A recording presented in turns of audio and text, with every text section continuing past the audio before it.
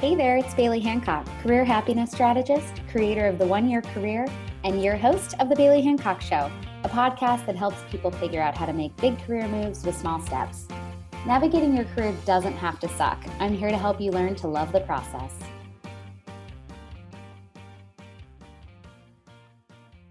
Hey guys, Bailey Hancock here. Welcome back to The Bailey Hancock Show.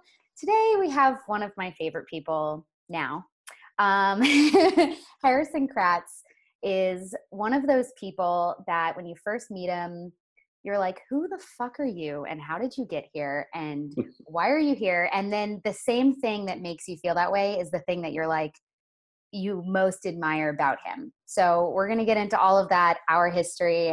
But first, I want to give him a proper introduction. So Harrison is currently the Director of University Relations for Trilogy Education, but his background has been in marketing and business development for all kinds of education companies, from 2U, General Assembly, and Pluralsight.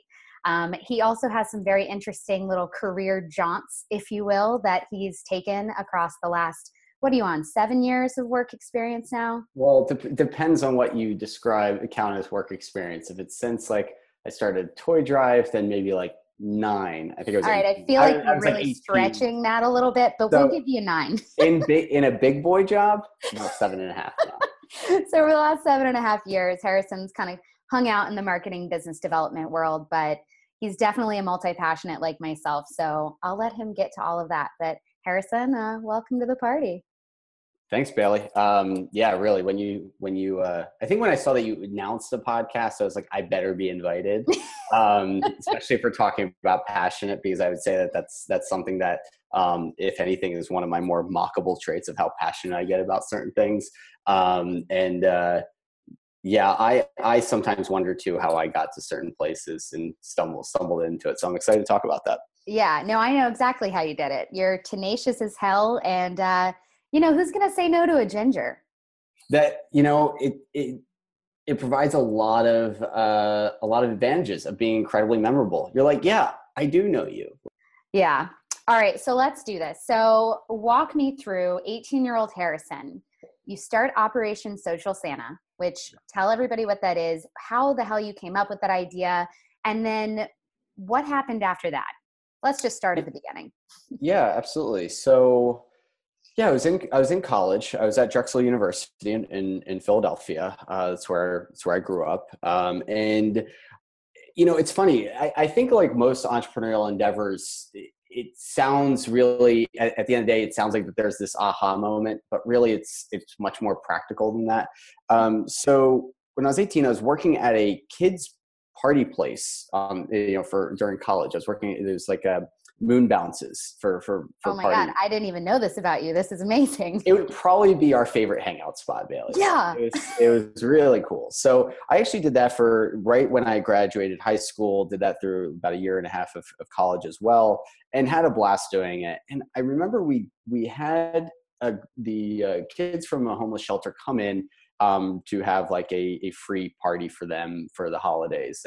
And I think I dressed up as Santa. At least I asked to dress up as Santa.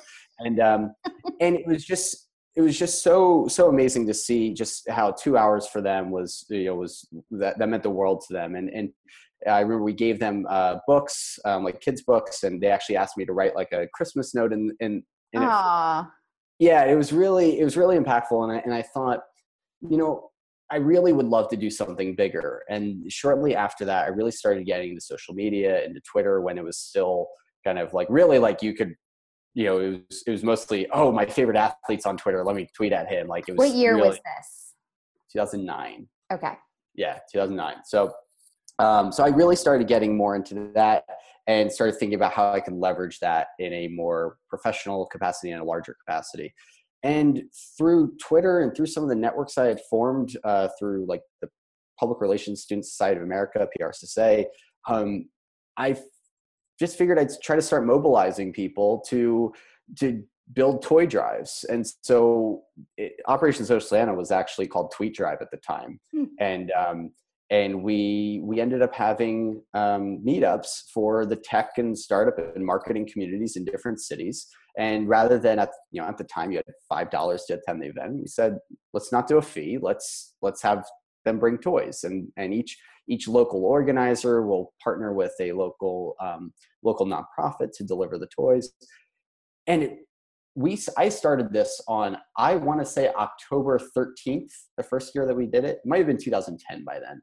And it was October 13th, obviously the perfect time to start a holiday campaign. Sure. You were ahead of it. And we did it. We did the damn thing. And we ended up having 24 cities. We collected about 3,000 toys. And it was just, and I remember sitting there on, Thanksgiving night of just trying to figure out how to build the WordPress site and just do everything, coordinate with volunteers, everything. And it was, for lack of a better word, it was magical. So then I went back to I still kept that same event though at the party place. It was called Bounce You. Still held that. Kids came in, and what was so cool is rather than books this time, not that books aren't cool. What was so cool to little kids, not really. Right. And so we had about 120 toys specifically for that group of kids. That was a lot. And what was so cool is we had such a diverse grouping. I actually was able to go up to every one of the kids earlier in the evening and ask them what they wanted for Christmas. We actually nailed it. Like one wanted a Princess Barbie. We had a Snow White Barbie. Like one wanted a football. We had a football. And so I got to dress up as Santa, give the toys to them. And there's just some pictures from it that really, there was one girl that was like, "You're not Santa." Like, no, like you're Harrison. Like I was just on the moon bounce with you. And I was like, no, I'm Santa. And then the biggest skeptic, she must've been 10, but I still have a picture where I gave her I think it was like a Bop It Extreme, and her face is like, what? And you're just like, it doesn't matter if they believed or not. So it was really cool. And I still, from a business perspective, had no idea what I was doing. Didn't set it up as a nonprofit, really just wanted to just have fun with it. And we did it for 4 holiday seasons. We collected 12,000 toys across the country. Even some international cities got involved.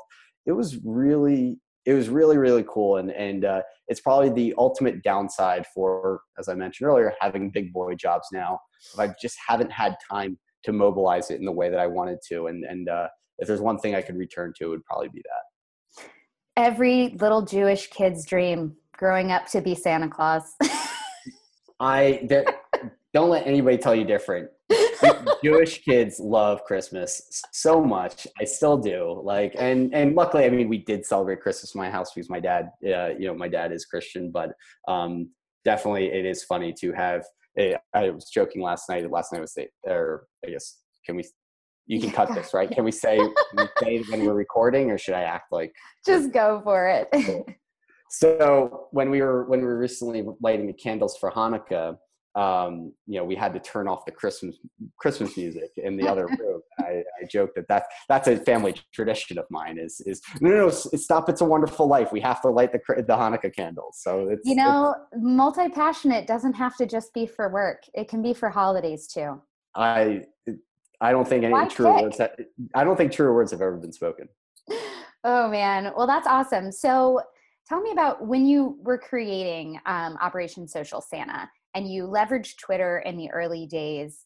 What about that experience, I guess, kind of set the tone for the work that you would then go on to do in marketing and business development? Because you met a lot of the people that you still work with today through that process, right? Yeah. I would say that's really laid down actually the groundwork for a lot of my success, however accidental it might be.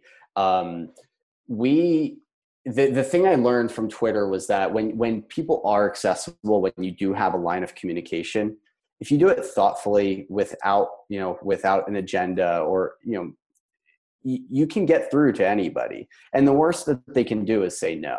Or right? just ignore you. Or just ignore you. And then you move on. Right. And then you're not wasting any more time on it. So to have that such a simple line of communication into others, it was very revealing for me. It gave me a little bit even more fearlessness than I already had. And I've moved on. I don't tweet that much anymore. I actually don't even have the password to my account anymore. Twitter's kind of a black hole of ugly these days. It's really upsetting to me because I know what not just myself, but there was a ton of students involved in Operation Social Santa. So I know for a fact what a bunch of 20-year-olds and 17, 18, 19-year-olds were able to do through that platform. And now to see what it's become is really upsetting. But I do think that message still rings true of that, if the line of communication, if it's open, you should try to take it. The worst they can do is say no. And honestly, more often than not, you'll be pretty surprised. Yeah. And I think coming from a place of no agenda, no real expectations, just, a good place where you were just trying to do something nice. I think probably today the closest thing to that environment on Twitter is Instagram, where you're still able to get responses from people with large followings and who you admire. During the World Series time, I put in my Insta story. I did a recap of Yasiel Puig sliding in a second and getting, the no finger wag at him. Yep. And he responded to my story. He, as my husband says, Yasiel Puig slid into my DMs and just wrote, haha. But I was like, oh, damn, Yasiel Puig just wrote back to my Insta story. Okay. So, every now and then you're like, oh, yeah, this is such a short distance between you and somebody that you admire or that you think is way out of your league or whatever it is. I think just coming at it from, a place of just good, honest, communication is the best way to do it. And LinkedIn too, to some extent from a professional standpoint, is still pretty accessible. Like most people will still respond to you at some point. It might not be immediate because most people don't check LinkedIn every day, but it's still a one-to-one, direct communication when email is so cluttered. Yeah, it is. And that's funny with the Puig thing. I mean, I remember Larry Fitzgerald, eventually a Hall of Fame wide receiver for the Cardinals. He's just such a class act. And I remember he gave me my first Twitter response. And it's so funny how those celebrity athlete interactions are so exciting. But for me though, it was kind of my emerging business heroes. I remember getting started in PR. I was checking out books at Barnes & Noble and saw this one book called Public Relations 2.0. It was written by a woman, Deirdre Breckenridge. I saw the name. I was like, oh, I recognize that name. The week before, I was put in when Follow Fridays were cool. And I don't know if they were ever cool, but when they were still a thing, at least, I was mentioning the same one with her, with some other, with a PR friend of mine. And I was like, oh, I recognize that name. And so I tweeted her hey, I just picked up your book. Really excited to read it. Since then, Deirdre has become one of my closest friends. Oh, wow. She was my mentor throughout Social Santa. I've had dinner at her house with her family. So when I don't know if you know this, Billy, but I actually used to do a podcast and a video series of my own when I was in college. She was my first guest. I am not surprised. I think we can dig up the archives. Please. But she's just become a fantastic friend and a tremendous mentor when I've turned to her, and she's had me come speak to her class, to the classes that she teaches at NYU, and just something as simple as oh, I recognize that Twitter handle, and hey, I'm really excited to read your book. And then you realize that somebody who's achieved a massive amount of success is still just a normal person. They're still just a person. I literally say this in every single interview. People are just people. Even the most impressive, successful person is still somebody's idiot brother or annoying little sister, that's just made it or has made it according to you. They might still feel oh God, I'm nowhere near, so-and-so, they're business heroes. But really the line of communication is so short nowadays with social media, with email, with all of these things. I mean, who was it? Oh, Lewis Howe. Lewis Howe, who's kind of in the whole professional personal development space. He was on a podcast episode with James Altucher. And I just posted a screenshot of the podcast episode and tagged both of them on Insta stories and was like, really great episode. Go check it out. And Lewis responded to it and was like, thanks. I'm glad you liked it. We ended up striking up a conversation that lasted a day. And at the end of it, it was just okay, cool. Well, thanks for doing what you do. And he's like, thanks for listening. And, and it was a nice moment of oh yeah, they're just people too. And I will say a good handful of my guests that have either already been on the podcast or will be are people that have reached out to me on Instagram and said, hey, I've been following you for a while. I'm really excited about this podcast. I'd love to participate. And I'm like, you've been following me? I don't do anything cool. Like, okay. And so to them, I'm this person in their mind. And to me, I'm still like, I'm just nobody. I'm like following all these other people. So never underestimate the power of, first of all, flattery. That will get you everywhere. Gets you really far. It really does. And just genuine gratitude for the work that people put out, because chances are they're doing it originally not to make money, but like because they're really passionate about it and they want to help people. So when you respond to like a newsletter, which I try to do often, just to say, hey, great newsletter this week, thanks a lot, I 9 times out of 10 get a response from that person that I think is a big deal, being like, thank you. Because newsletter writing and sending sucks. And like even the best of the best still it's nice to hear that people appreciated what you did. Yeah, I think the common thread in a lot of it, whether it's somebody reaching out to you and you being like, wow, why are they reaching out to me? I think it all comes back to humility, right? I think it's just, it's one of those things that just attracts one another, right? There's no accident of, oh, wow, I was really surprised that person got back to me. They're so humble. It's like, well, they got back to you because they're humble. They're not above anybody. And so I really like that common thread. Yeah.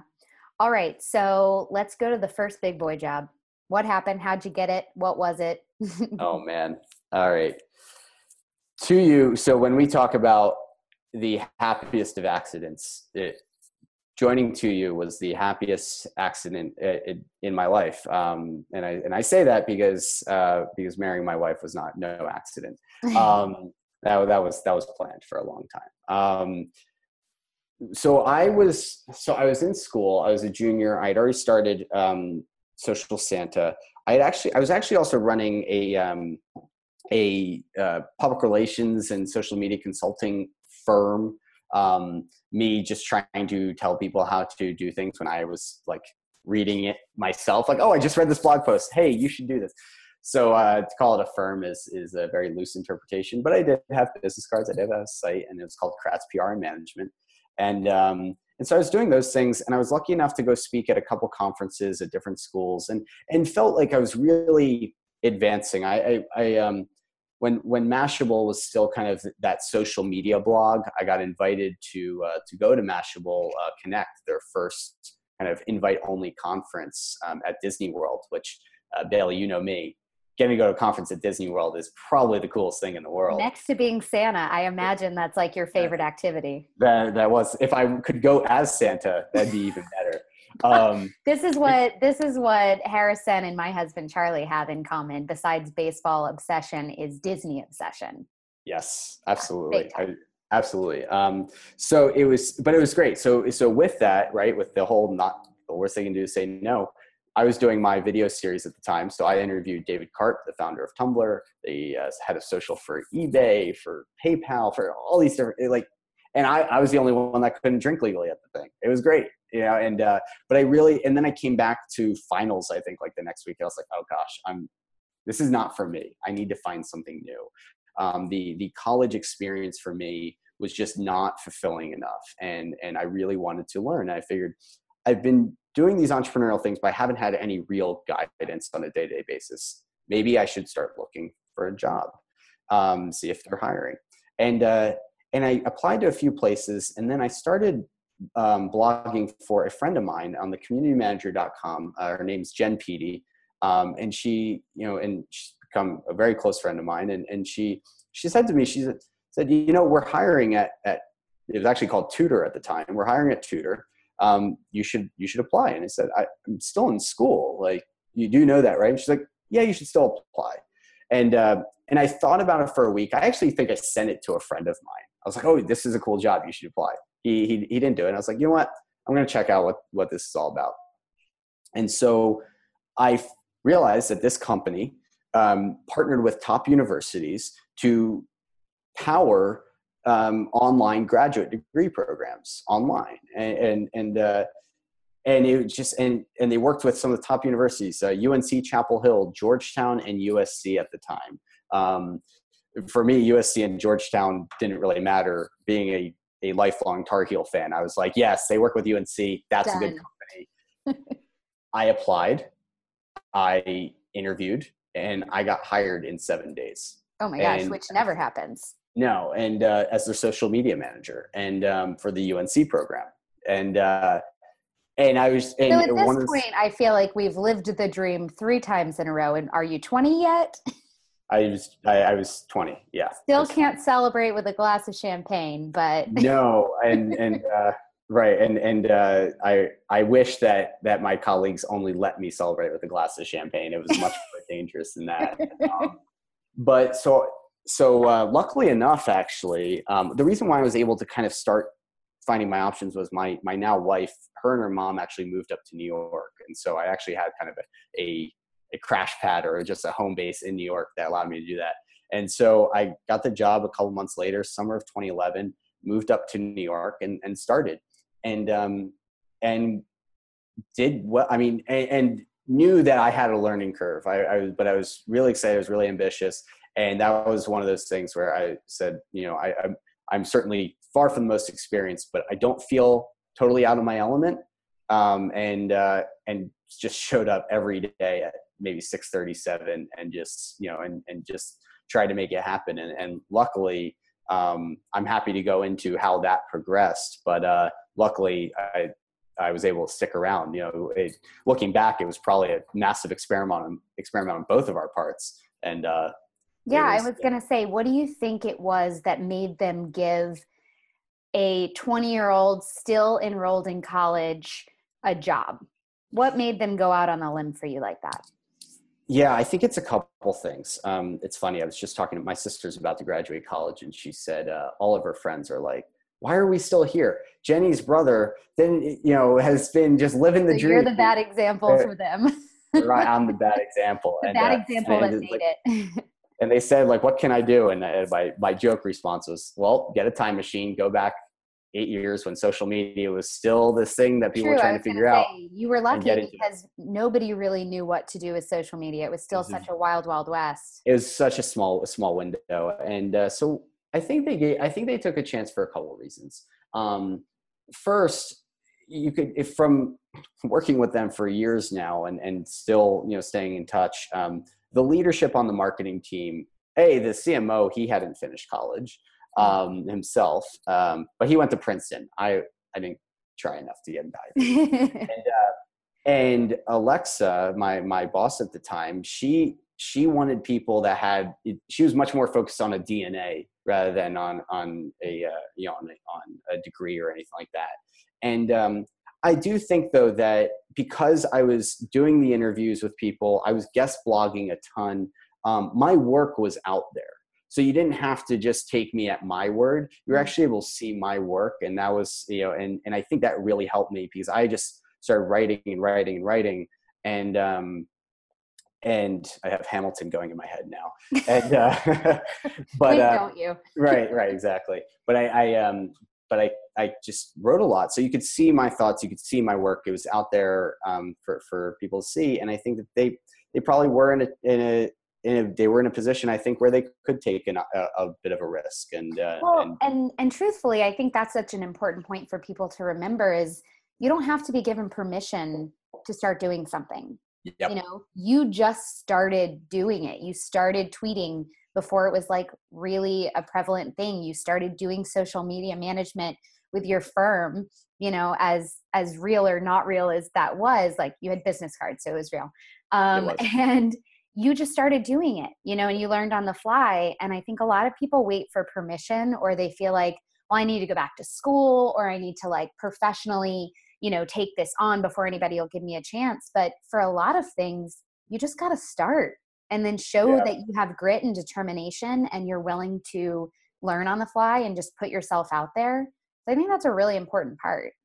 I think the whole ethos of what you've been doing, Bailey, of the multi-passionate career path and things like that. I think that is a key piece to it, right? You can't just start something if you're not passionate about it. No. I was very lucky to be at a point in, I guess, the social ecosphere that and whatever you want to call it, and I was at a really interesting inflection point that I was able to take advantage of those things, and my passion was able to be enough, and then I was able to get myself in the door to learn the rest, and I'm still learning the rest, but luckily the passion, while certainly it's tough to sometimes keep it up every single day, But that's important to note too. Yeah. Nobody's passionate all day, every day. Does not matter how much you care about something and how much you love something.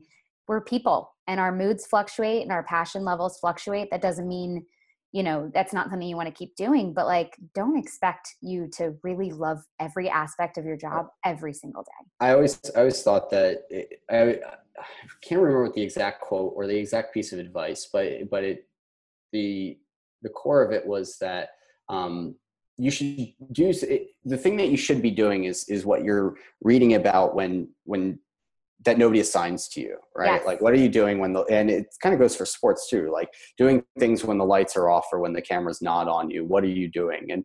And I think that whatever's drawing you the most, that's your passion. That's what, and I think things that keep pulling back at you, even if you do have a bad day or a bad week, what's going to keep pulling you. And I've been very lucky to have multiple things pulling at me, but I've never really felt that they're conflicting with each other, that they're pulling too hard one way or pulling the other way.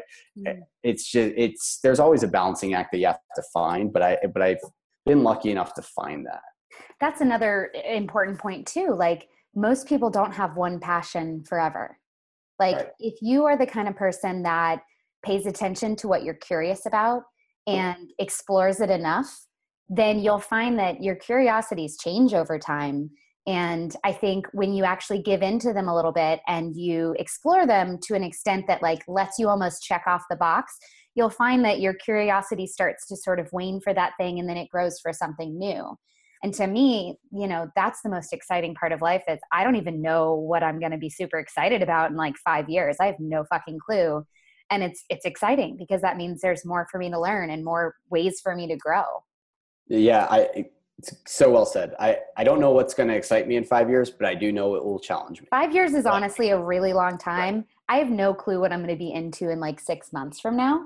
Right. And I think the better you get at listening to your curiosities, the quicker that process ends up being. Like, the faster the life cycle becomes of like a passion.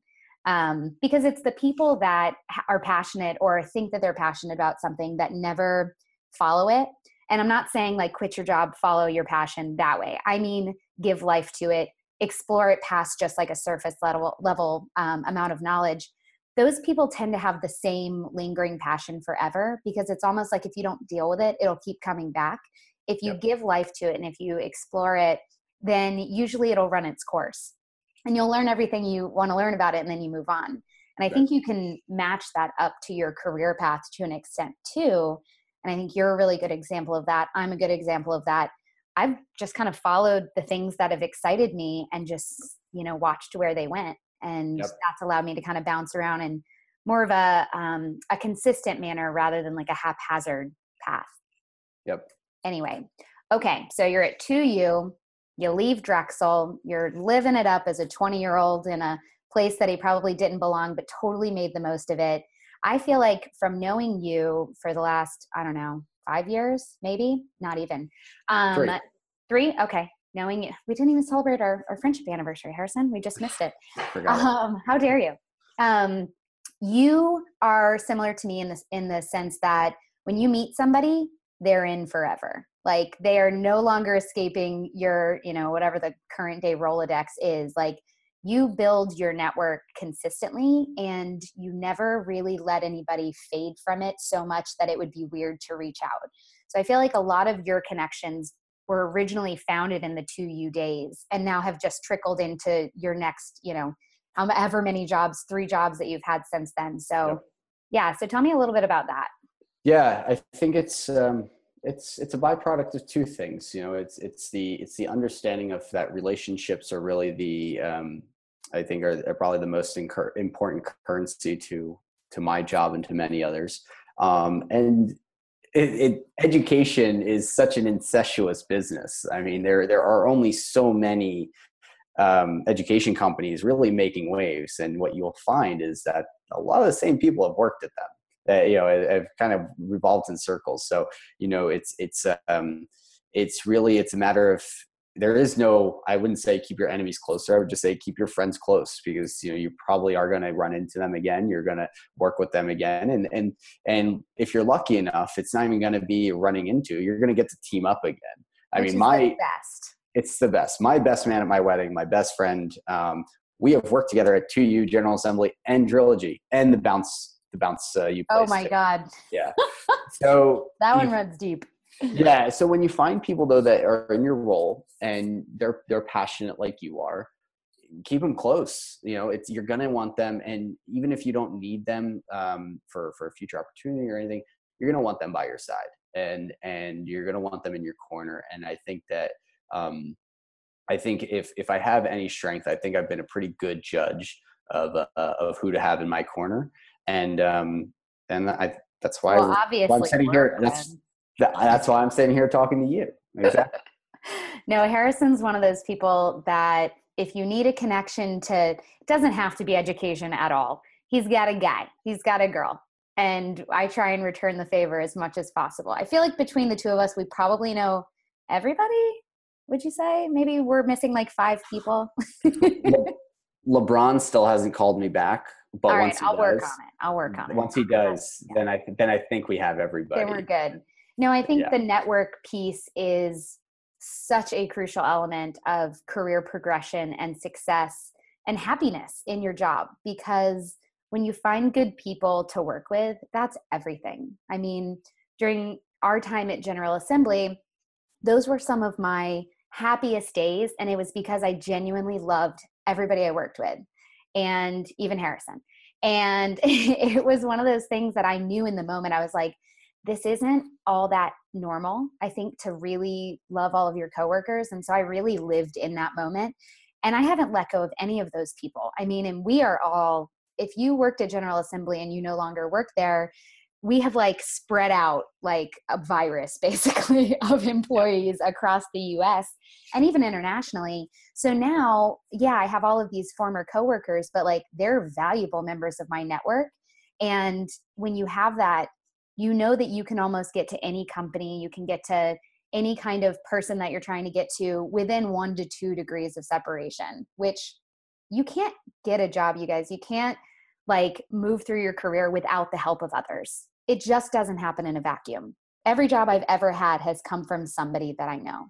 It takes a village every time. And yeah, I mean, I've been lucky to have one heck of a village. And like I said, to team up with people again is just that's the best part, because that means that you left behind an impression that you could have been proud of, and then you get to continue that. And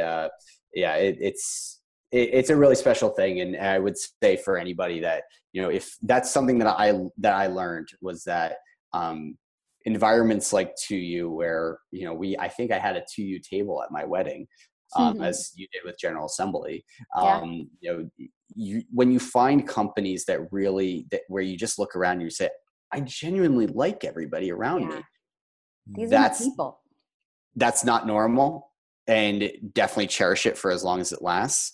I'm very lucky to be back in that situation now with Trilogy, and it's fun to be part of that again. You do look around, you're like, wow, this is a great place. I could be here for a long time. And that only,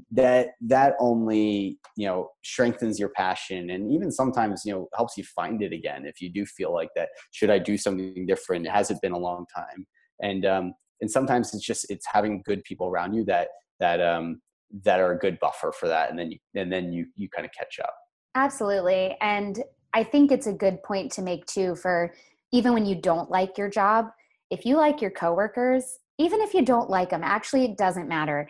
Never throw away a job. Like if you're in a situation where you're like, I just hate this place, I don't like my boss, I don't love my coworkers, continue to still bring it every day, or as much as you can. I've had a job like that where I was like, this is not my place, these are not my people, but I still had like 3 or 4 people at that company that got me and that I got. And we kind of banded together and got through the tough days together. And now we're all in different companies, as happens with shitty jobs. Like people leave and they go elsewhere. And we still have each other. And they're all doing really cool things. And like we've got each other's backs. And had I just, not shown up when I really didn't want to, like this was the job that I would drive into the parking garage and like have a mild panic attack every morning just thinking about going inside the building, which is never a good thing. But like I could have just been a version of myself that was like a shitty employee and a bad teammate. And then these people wouldn't have wanted to stick with me past that. So you still have to bring like the best that you've got, even if the situation is not what you want, because you're making impressions that will last long past that shitty job. Yep, absolutely. And I think, Harrison, for you, something that is definitely the defining thread in all of your jobs is Jamie. So Harrison has, we'll call her like a mentor, but I don't know. She's so much more than that for you. Tell us about Jamie and how she has kind of shaped the roles that you've taken. Oh man. Now I have to be very careful because if I sing her praises too much, she'll never let me live it down. And if I don't sing them enough, then I'll never live it down. So you talk about the village, and I know who the leader of my village is. Let's just put it that way. Jamie Farrell. She is currently the chief business officer at Trilogy. We have worked together now at 2U, at General Assembly and at Trilogy. I remember she walked in one day. I was still social media manager at 2U. Jamie walks in. I think she was a consultant at the time for 2U. And we talked for about 5 minutes, and both of us like, we're going to be friends. Like, this is going to be fun. And a couple months later, we started talking like I'm going to build, I'm building out kind of the business development team here. I have some projects for maybe that we can collaborate on. Like, let's make something happen. Great. And kind of being that, I've always called it an entrepreneur, right? Like finding that new opportunity, like this is an opportunity for me to try out something new and for me to grow a different set of skills within my current job. Wait, I want to pause on that because I think that's so fucking important for people to hear, because there are so many people that, glamorize being an entrepreneur and feel like I'm definitely an entrepreneur. I'm feeling trapped in this job. There is a whole angle you can take in your job as an intrapreneur, which means an entrepreneur on the inside, basically, that you can leverage those entrepreneurial tendencies that you have to like not only help the business because it's so helpful for the business, but to really explore an opportunity for yourself that, you'd have no business doing from the outside. So that's super important. And I was lucky to be at a company where those opportunities were available to me, right? It wasn't like I was going rogue or anything like that. I just, found an opportunity that blended in with my current job, and I took the lead on it. And so shortly thereafter, Jamie brought me on as one of the first hires on the business development team. And we just got each other. It just, the way that we thought, the way that we approached relationships and deals, it really meshed together. And Jamie is certainly holds her colleagues and her employees to a very high standard. But when you meet that standard, you're never sitting there wondering, am I appreciated or am I doing a good job? Like Jamie will be the first one to just say, boom, rock star, whatever, hashtag awesome, whatever you want to put. Jamie's going to be the first one, is going to be the one with the microphone. She actually probably doesn't even need the microphone. She's probably loud enough. She's a pretty loud person. And that's been consistent. She's given me opportunity. She gave me another opportunity at General Assembly. And that went very well while we worked together. And then at Trilogy, she teed it up, and I was able to take advantage of an opportunity on not her team. I have at least a degree of separation from Jamie now at Trilogy. But it's a new experience, and it's fun for us to kind of figure out, because we actually realized recently that we hadn't really talked that much, even though we worked at the same company for several months, probably since my wedding. But we but we had our company meeting coming up, and we were just both so excited to see each other.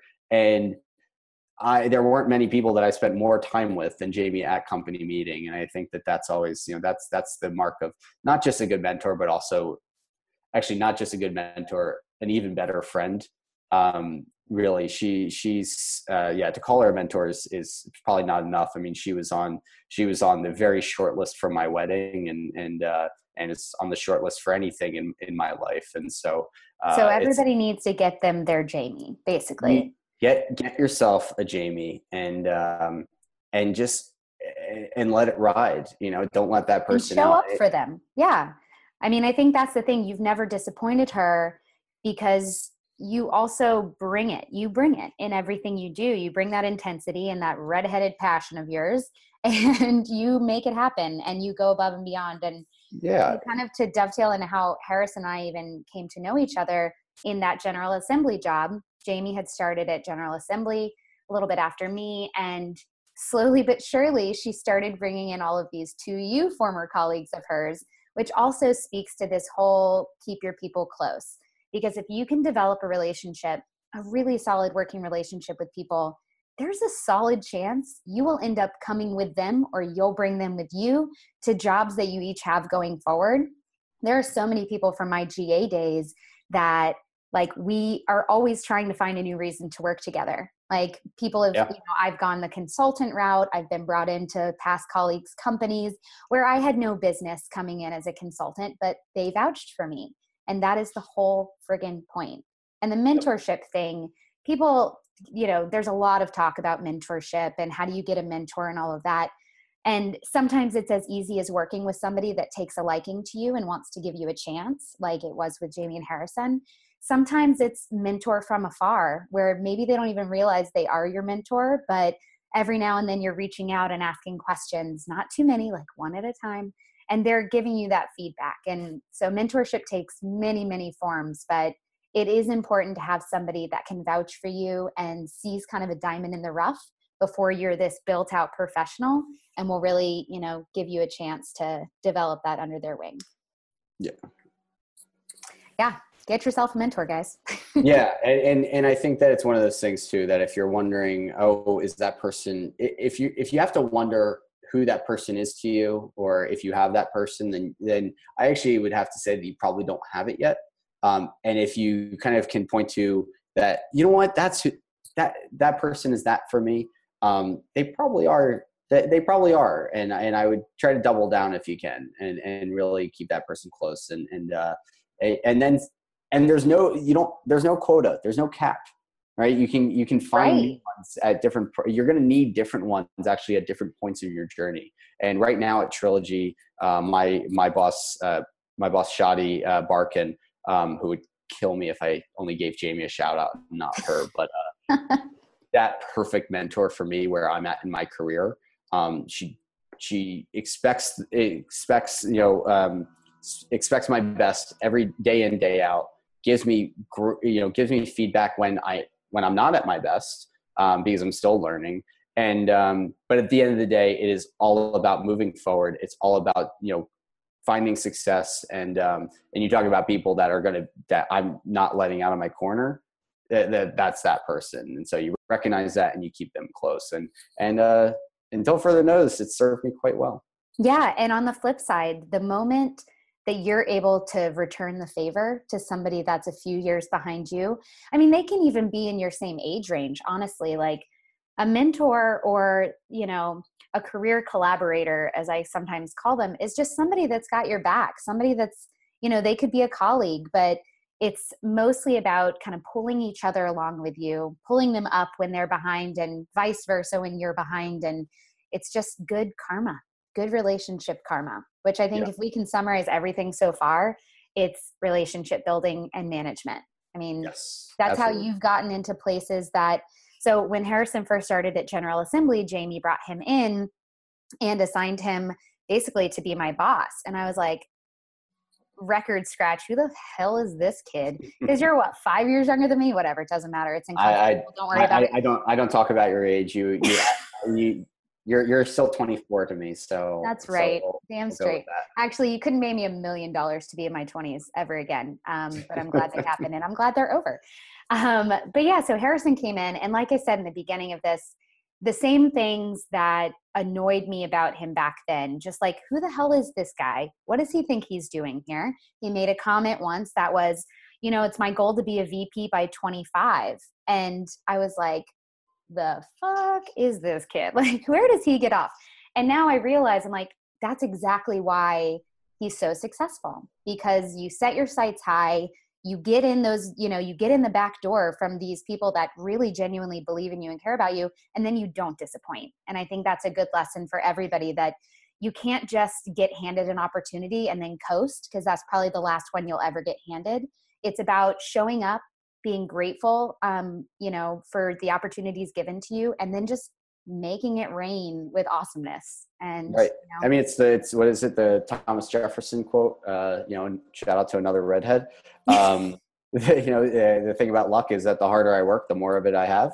Right. And or probably paraphrasing there, but yeah, I mean, it's always, fortune favors the bold, and that's always a driving factor. And yeah, that's certainly, it can lead to my faults but it's also led to the good parts too. Absolutely. Tenacity is not to be underappreciated. So let's fast forward, because you've been doing this marketing BD stuff for all of these education companies, which it's not lost on me, the irony of you dropping out of college and then staying in the education industry in every which way. Since I still work with schools, I feel like I should probably address that real quick. So I still work with, Trilogy. What's funny is that at 2U, we partner with universities to build online grad programs. General Assembly, we ran coding boot camps. Trilogy partners with universities to run boot camps. So we are a continuing education program manager. And so I feel like that, while I certainly don't want to be a spokesperson for them right here, the thing about, the irony of working with universities and having not finished myself is that these programs that I've been able to work with, these schools that I've been able to work with, have all been about making education more accessible, more valuable, and having a stronger ROI for students and individuals around the world. And so the funny thing is that I actually think I'm perfectly equipped for that. You are. I've been able to, I know what it's like to feel unfulfilled, and what it means to need that alternative. And the fact that I get to work with universities that I think recognize that and are trying to create that solution rather than letting somebody else shape that future, is great. And that's something that I'm very, very passionate about, of changing the education pedagogy, of making education more accessible and more fulfilling for individuals. So it is certainly ironic on the surface, but it makes perfect sense. It Exactly. makes absolute perfect sense. And had your education system at the time been as good as the ones that you're working with now, who knows where you'd be? You could be in a completely different industry doing something totally outside of the scope that you're in right now. So I think it's like a beautiful, circle that you've spent your professional career almost making it so that other people like you actually want to be there in a traditional university setting. So I think it's very poetic, and I think it's a good thing that is how your path went down. So, okay, we got your multi-passionate side. Let's talk about that a little bit. So throughout this whole time, you've had these little deviations that have nothing to do with marketing and business development.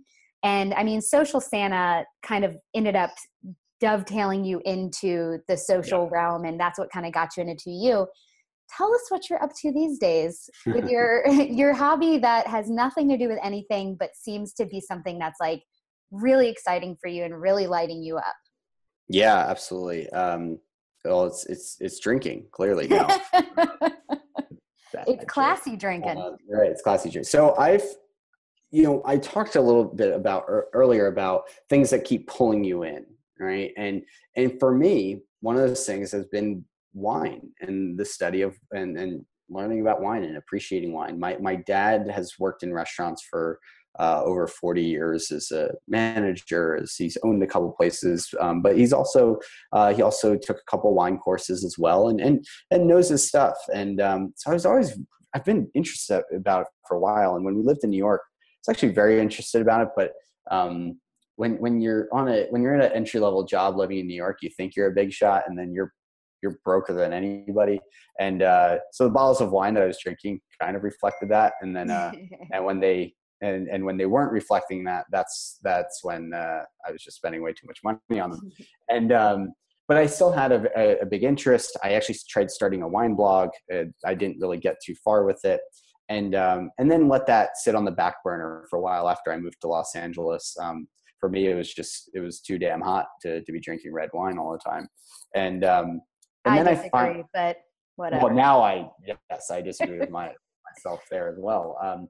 But so I would say about a year and a half ago, this is before Trilogy, I was feeling a little like my day job was not meeting my passion. It wasn't exciting for me. It was a great company, but it wasn't fulfilling for me on a day-to-day basis. Which, can we pause on that for a second? Because that's something super important for people to hear too. There is no such thing as like a super straight line to the top of one company is super exciting, then the next one's even more exciting and even more fulfilling and yada, yada. There are always those dips in your career where you're like, okay, well, this isn't quite right. It's not totally wrong, but like, and it's not even about good company, bad company. Almost right? never. It's where you are. Exactly. It was a tremendous company that is going to change a lot of things in this world. But it wasn't the environment wasn't the right fit for me. It was for a little bit, but ultimately there was something open there for me. And so I found myself having the time, and I think the mental or the passion capacity, whatever it is, to try something new. And wine kept bringing me back. And so I remember watching several times. I watched it several times over the course of a couple of years, these documentaries on Somm, or on Netflix, called Somm, and Somm 2, Into the Bottle. And they're two fascinating documentaries. One on the process that it takes to become a master sommelier, which is, there's only about 250 in the world, maybe 265 now. And then the sequel being just on the wine world in general. I was fascinated by them. There was one individual, Brian McClintock, who his story just resonated with me. I just liked the way he went about it. He seemed like he just worked incredibly hard, and he just had a knack for it. And he was a former athlete like myself, and kind of that whole thing of, just reach out. So I reached out to him wanting to learn more, and he got back to me. We met up for coffee a couple weeks later. So we had a very casual meeting where he asked what I wanted to do. I said, I just want to learn, take some time. And so we went our separate ways. And then he doesn't know this, but then I said, oh, I'm going to be in San Francisco in 2 weeks. Sorry, Brian, I lied to you. I did not have to be in San Francisco in a couple weeks, but I did want to soak in. Which is such a good trick. Right. Like, if you're in sales, you already know this trick. You're like, can I get a meeting if I tell them I'm already going to be in the neighborhood? Exactly. There's just something there that just like it because it's convenient for you, then it's like convenient for them. So I got in the car, drove up to Napa. We actually ended up talking for like a couple of hours, and we realized that there was a trade-off here. So Brian has been running this wine club called Vitical Wine, viticalwine.com. It's the Vitical Wine Club. And it's about finding natural wine from around the world in a monthly club that he hand selects. He goes to the vineyards. He works with the winemakers, and he hand selects what bottles he wants to offer his club. And he was in the stage of just trying to grow it, and I wanted to learn. So we said, I think there's something here. So I started consulting for him, and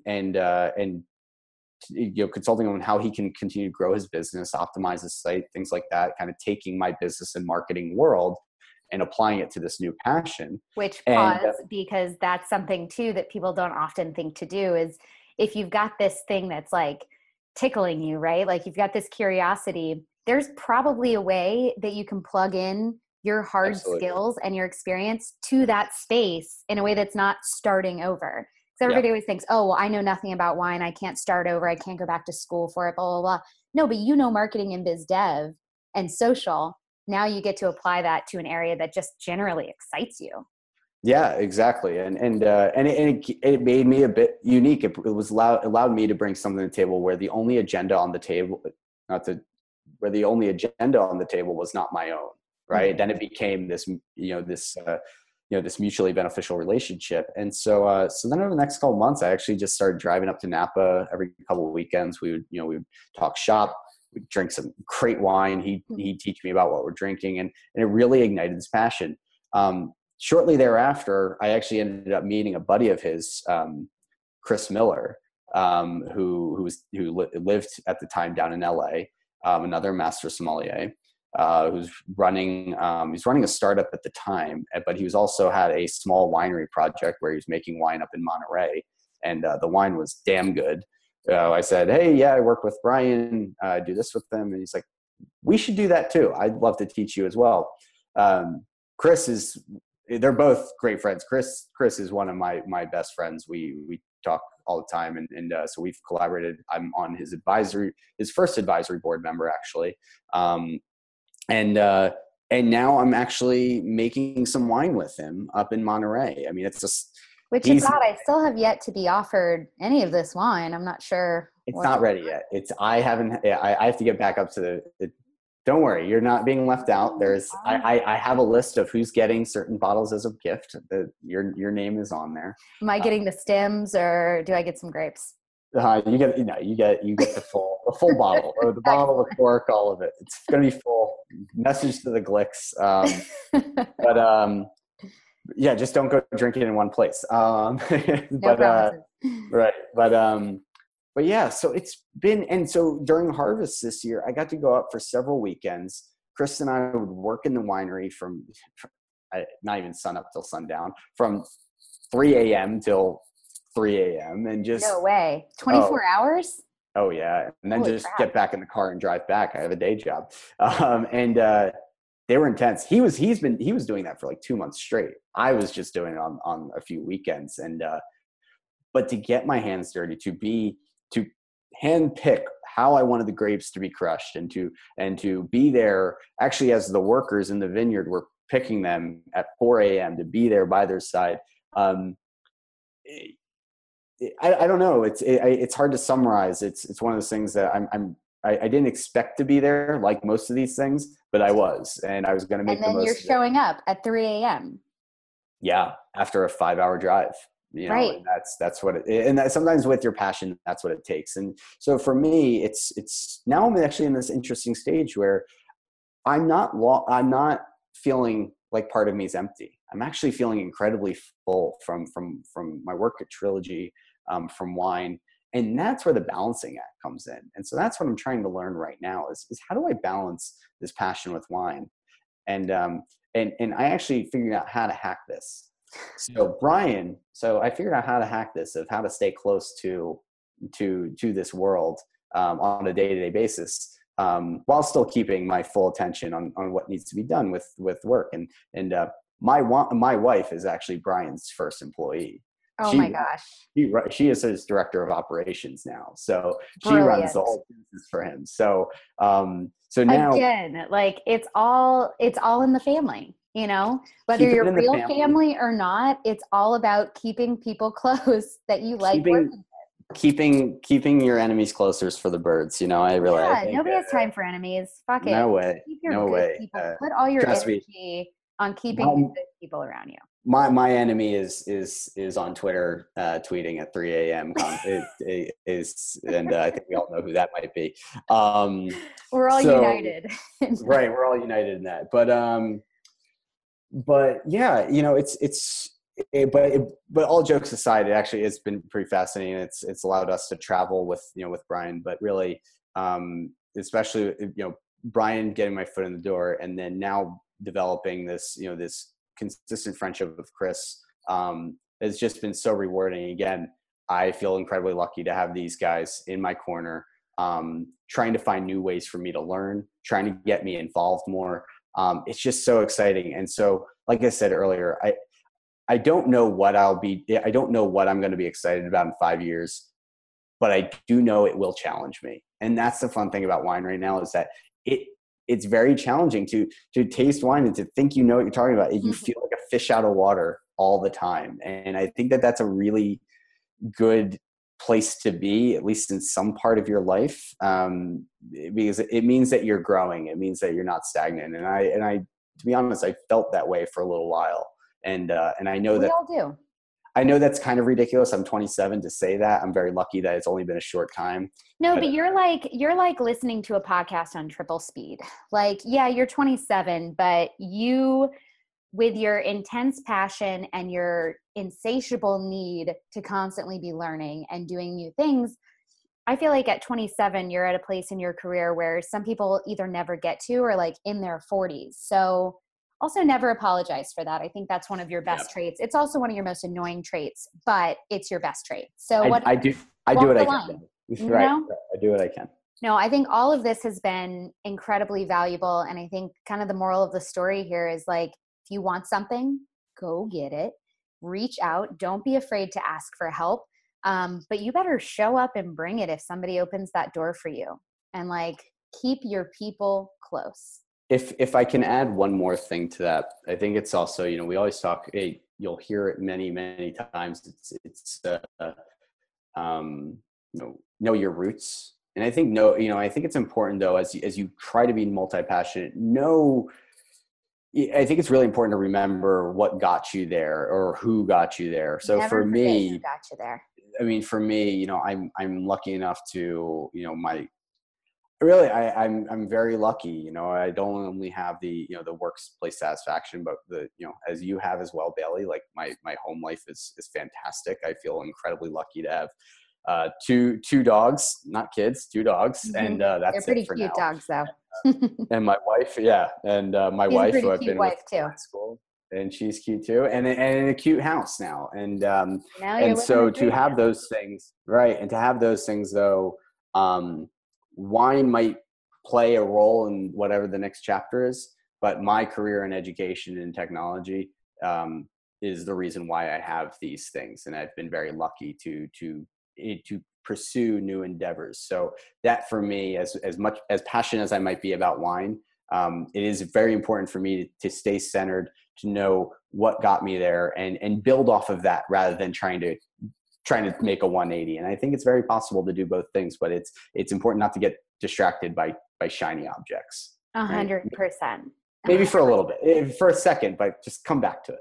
You just gotta remember, like, to your point, know your roots and don't bite the hand that feeds you, and don't take things for granted. When you start to get, as a multi-passionate, when you start to get distracted a little bit by maybe too many things, and you forget that, first order of business is to take care of your full-time day job, and then feed those passions as there's time for.